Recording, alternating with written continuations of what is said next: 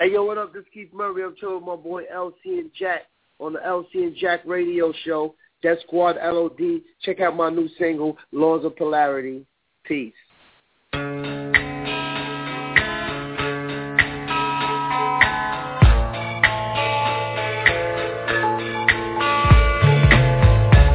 are listening to the LCandjack radio show, live from New York. And now, here are your hosts, LCandjack.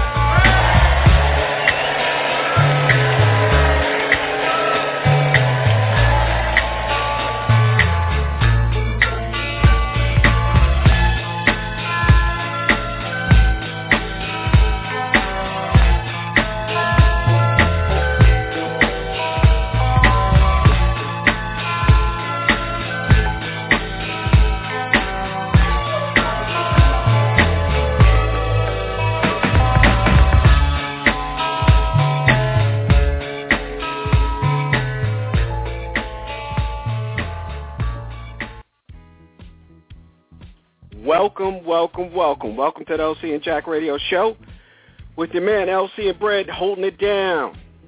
Give us a shout here in the studio. We're live and direct at area code 347-843-4738. Up close and personal, Urban Talk Radio. We thank you for joining us for another edition of the show.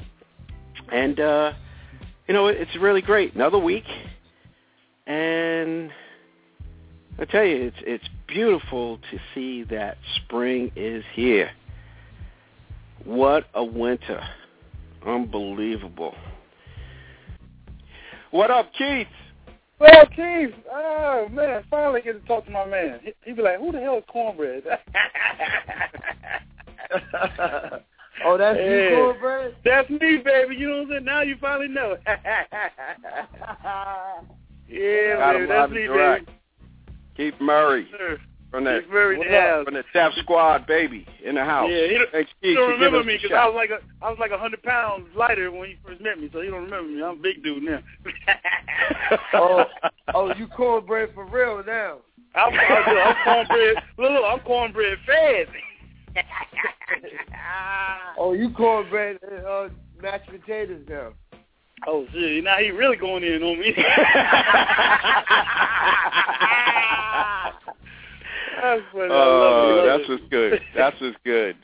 Yeah, Keith, man, it's been a minute, man. What's happening in the Keith Murray world? What's good? I got a new song out right now that's blazing called Laws of Polarity. That's doing well online. Nice. Give those listeners where they can reach out. You can check Laws of Polarity on SoundCloud, Facebook, Twitter. Yeah, I just saw that yesterday. I just saw the feed yesterday. Yeah, I didn't get a chance to look at it, but I definitely will when I come back tonight. So, Keith, you're doing your thing now. We always get hit up from cats all over the world that want to get on. Give the listeners an idea. You know, you came on and got on with the Death Squad, and can you give the listeners an idea of the process of making an album, how long it takes, the amount of work that's involved? Well, fortunately, I came through Erick Sermon, who's a super producer. So I just had a lot of rhymes. I'm very dedicated in writing rhymes and the culture of hip hop and wordplay and memorization and being original and different. So I always got a lot of rhymes in my head and stuff. And Erick knows how to take the rhymes and format them and make the hooks and put them to beat. So get with a good producer that knows how to make real good songs, and then you can go from there. Right. And how important was that for you? And I remember, talking to Erick, back in those times, and how important was him to kind of guide you through that process? Well, it was a natural order of progression because I was with him for 2 years before I even made a record. Okay. I would just go there and rhyme. He was doing EPMD, touring. Then he started doing Erick Sermon solo. And then I made Hostile with him from the rhymes that I had, and then I just was writing, going to college and hanging out. Cool. Yeah, I mean, I like you said, it's a process of getting somebody to kind of get your music that and it's a dual process, right? You're like, yo, when Erick's playing those cuts, and you're like, yo, Erick, yo, E, man, this is the joint, man. This is gonna lay nice with that song, and both Erick is like, yo, that hook. You know, everything's got to sync up.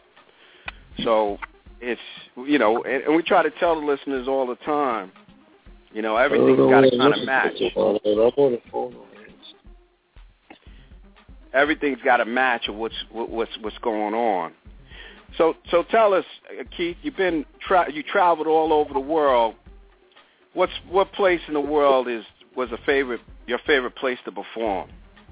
What country? Well, I'm always asked that question, and you know, wherever I go is Keith Murray, and people receive me well. So I pretty have a much good time everywhere I go. I mean, like, people are really good to me, and I really appreciate that. So I can't really say, yo, one place is the best place. You know what I'm saying? But I love New York and California.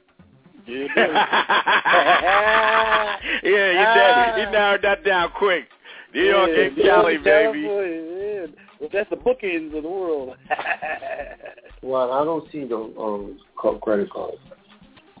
Yeah, no, I hear that, Keith. Keith, tell us your experience working with R. Kelly. R. Kelly is a real professional recording artist and a true, you know, artist that believes in himself, and he's really about his situation. I mean, I learned really to be dedicated and into my craft, and really, really on point with R. Kelly. You know what I'm saying? It happened like organically because I was signed to Jive, and he was on Jive, and they just told me that they wanted me to do a record with him. So the A&R guy, I went to the studio with him, and he played the record, and it just came together. I heard the beat, and it made me say, you know, what I said. It's going to be a party, y'all. Keep going. Classic. Yeah, that's a classic. I ask you that because, you know, when you work, you don't know how often you'll be able to work with a legendary producer, right? And you had a chance. You had a chance to do. As Keith got a couple conversations going on, so you know, on live radio. It's all good. Live radio direct.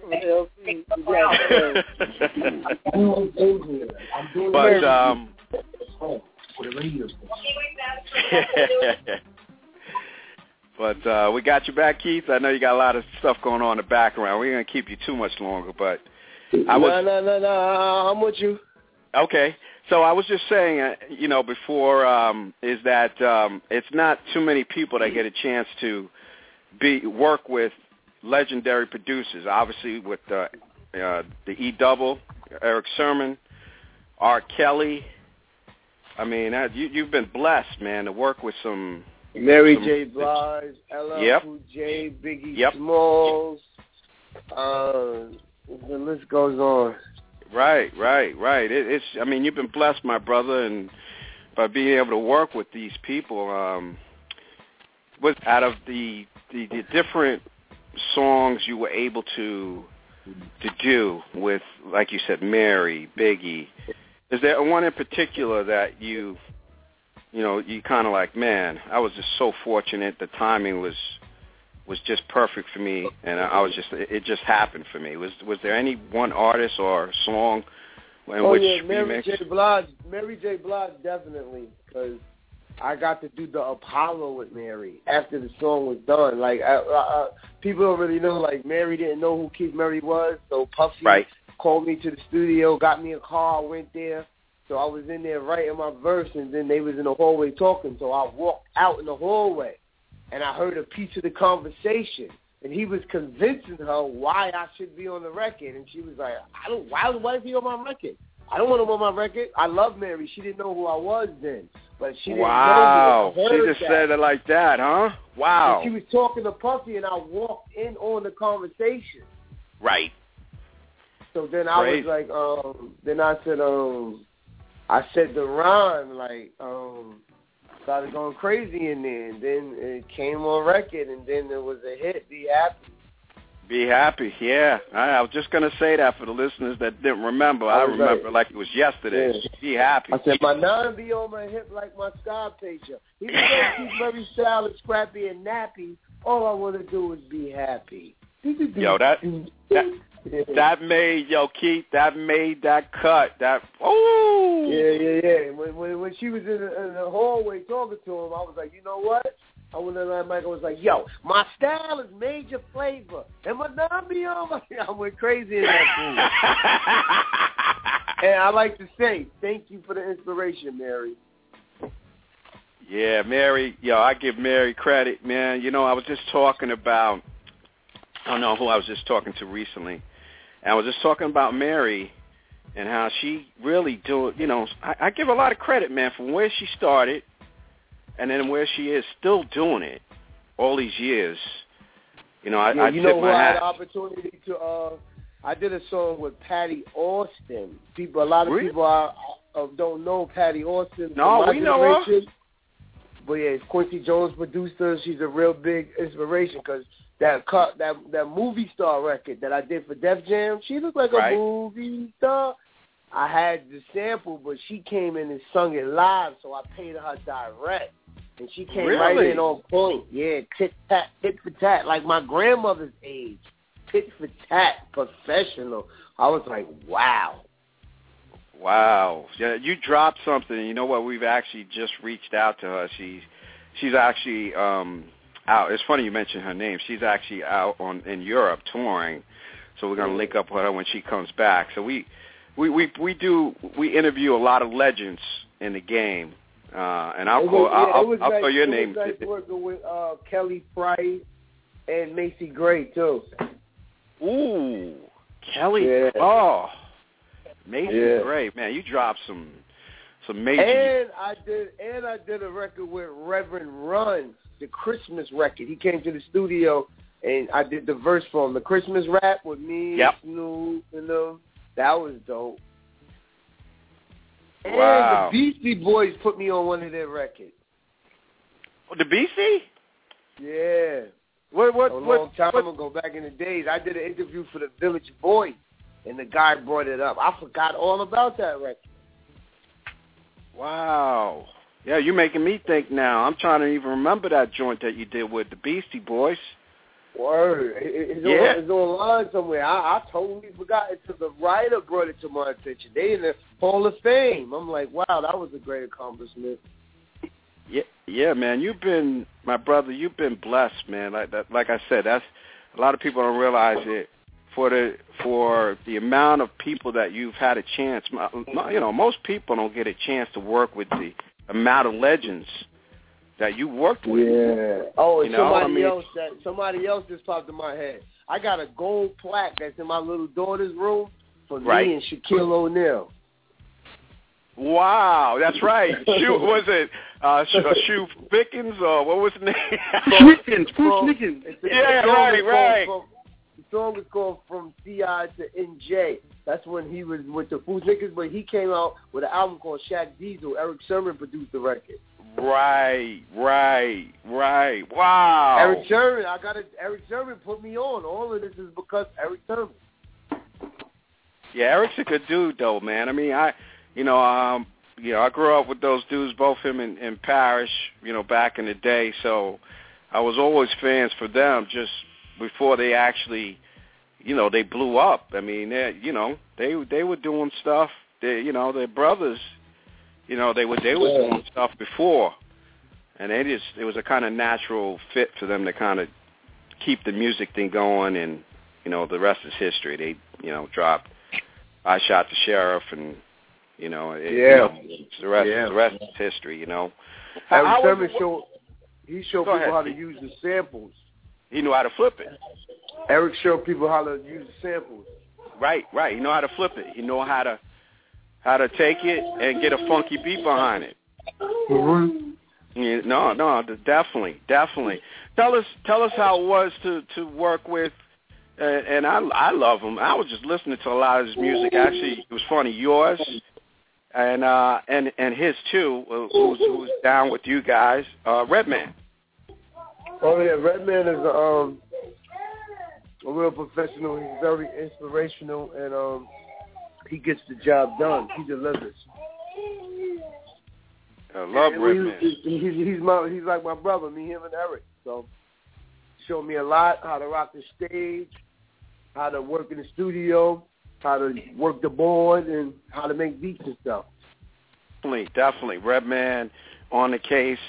And what would you say, Keith? And I was just listening to what was I? I was on one of the different music stations, and the album "The Most Beautifullest Thing in This World." I love that cut, "The Most Beautifullest Thing." You did that. What out of all your songs? Obviously, you've done a lot. What would be the one that you maybe didn't expect to really hit and it really took off? Was there any one that you were like, yo, I don't know about this, but Erick was like, nah, man, this is it. Well, the funny thing about that story is that record, "The Most Beautiful Thing in the World," right? That was a line that I said on Erick's a record called "Hostile," the single that I did. Right, I remember it. Yeah, the most beautiful thing in this world is my notion for murderous poetry emotion. So Erick put me in a booth and said, yo, say that most beautiful thing in the world and then say just like that. I couldn't say it together. I had the hardest time putting that hook together. And I was like, yo, E, this ain't going to work. He was like, no, just trust me, it's going to work. I argued him tooth and nail because I couldn't get it. I couldn't, say it in rhythm. And then eventually I said it, and he pieced it together, and that's what came of it.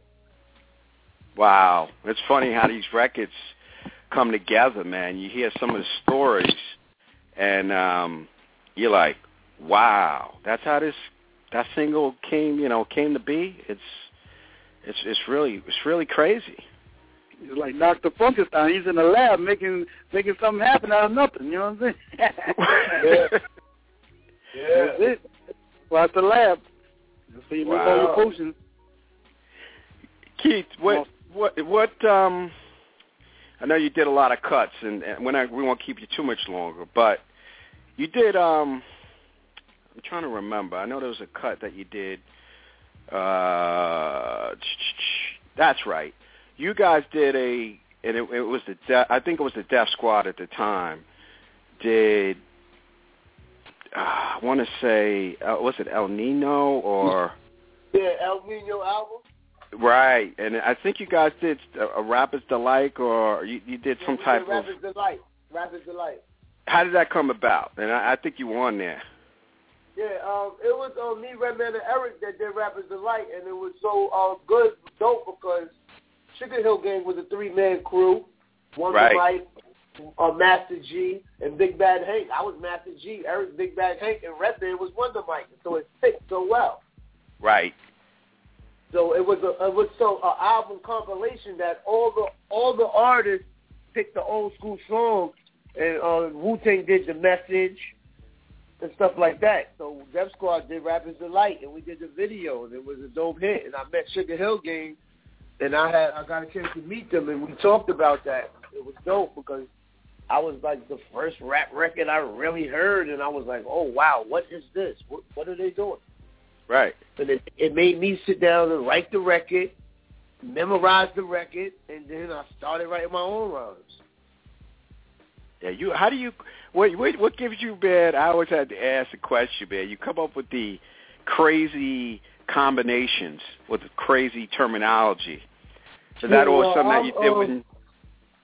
Yeah, I always was a studious person in school, and I really aspired to education. Because my grandmother and mother always made me go to school, and I like to play sports, so you had to have good grades to play sports. Right. So I would be in the back of the science class or English class, and the teacher would be talking. I'd be reading books, but these words would keep jumping out at me. So I would be in the back of the class, like, gazing out the window, writing rhymes and incorporating the vocabulary in the rhymes. Because hip-hop then was you had to be original. So I was saying to myself, okay, how am I going to be original? What am I going to be different that I'm going to stand out, that people is going to gravitate towards me? And it was being very studious, acknowledgeable of the English language and the words and how different words mean different things. And I started creating my own words and putting words together and putting EST at the end of words when it really shouldn't be there. And I started creating this style, and then it stuck with me. Keith Murray, the most beautifulest vocabulary. I tell you, I love it, man. I love that style, the way you know, when you came out, like you said, in Hostile, that kind of got the hype going during that Hostile. I got to give props to the educated rapper from UTFO. He was the one who was incorporating books and learning with lyrics and music and performing. And I was like, yo, that's my lane right there. Nice. And I appreciate you, man, giving props to the people that came before us. Yeah, definitely. You got to do that. Sometimes I be seeing those dudes, and I bug out. Like Sugar Hill Gang, when I seen them, I bugged out. Like, oh, but they was looking at me like I had 3 heads. But I was like, if I was you and I met me, this is how I would act. Right. You got legends. So I don't have no shame in giving up props and acknowledging people and letting them know what they've done for me along my life and music and stuff like that. Well, that's what's good. Like MC Shan. You couldn't tell me I wasn't MC Shan or LL Cool J when I was growing up. Right. And I got a chance to work with them and met them, and I let them know, and they received me well, which only gave me more confidence. Aside from those 2 individuals that you just mentioned, who else that came before you that you're like, yo, they don't get the props that they should get, and they help shape hip hop? Maybe not necessarily yourself, but you're like, yo, these dudes are always forgotten. Is there any hip hop artists from? I don't know, but like, I mean, you know, as time goes by, people forget people. But Kumo D, K Solo. Dana K Solo. Where is K Solo? Does anybody know where he's at? K Solo be around. He's been with Redman and stuff like that. And he's from Central Islip, Long Island, where I'm from. And I'm younger than him, so I will always see him come through the high school, rapping, battling people, bringing Biz Markie around. And Eric started coming to the high school, and they used to do parties and stuff. And I used to see them driving through the hood once they got contracts and got cars and stuff. I used to be like on a corner with my friends and stuff, hustling, just hanging out and stuff, looking at them, aspiring. I'm like, wow, yeah, I'm going in that direction. Well, that's good. I mean, big up to K Solo. It's been a long time since I've seen him, and I mean, there was a lot of potential there, but I just, it didn't see. I mean, he had a couple cuts, man. I was like, yo, this guy's doing it. And then K Solo ain't put a record out since 1992, but he's still known. That's amazing to me. It is. That's the impact, though, he had. And then it was like, yo, where'd he go? It's just, sometimes when you become into the business, you get clouded and stuff, and then your artistry it suffers because the energy that you was there with, it changes because of the business deals and stuff you see, like, kind of discourages you. So you got to get your footing back. But that's what happens to artists and stuff like that. Like, even me, like, it's been a while, like, I've been unfocused and uninspired because my life was taking control of my artistry and my music business. But now I'm on track, and I'm positive, and I'm with Eric, and we got good energy, and doors is opening up for me, and I'm studying and writing rhymes and telling my life story again, and it's becoming interesting to me again. Good, man. I'm glad you mentioned that and being shooting from the heart like that. I don't think people really realize you know, of being an artist, how it's not easy. This is a job, and you know, regular people like anybody else, and it's difficult. What would you say, Keith, is the hardest thing about being an artist? The hardest thing about being an artist is being involved in people that's not into the music industry and is around in your life that plays a part and over your shoulder and commenting when they go to work on a regular basis and don't know what it takes to be a successful recording artist and a professional and you know, and they just think that, you know, you can just go in the studio, write a song and it's all good. But then they look at you when you make mistakes like, well, if I was you, I'd be doing this, that, and third. You're not me, but you can comment on what I'm doing, but you can't do what I do. So you got to balance that and like keep your circle small and stay to yourself and indulge yourself into your craft and your work and surround yourself around people that moving and shaking in the industry, because the two worlds can collide and it can really distort you. I got you. What would you say? And I like the realism, and we'll keep you for another 2 minutes, and we're gonna let you roll.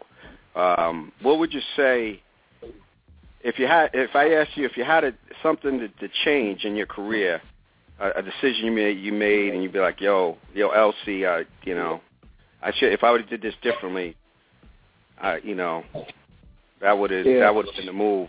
Is there any decision that you felt that, you know, you would change your mind? I would have renegotiated with Jive and not left Jive and went to Def Jam. Because when I went to Def Jam, I was going to the Def Jam of the university. When I got there, it was the corporation.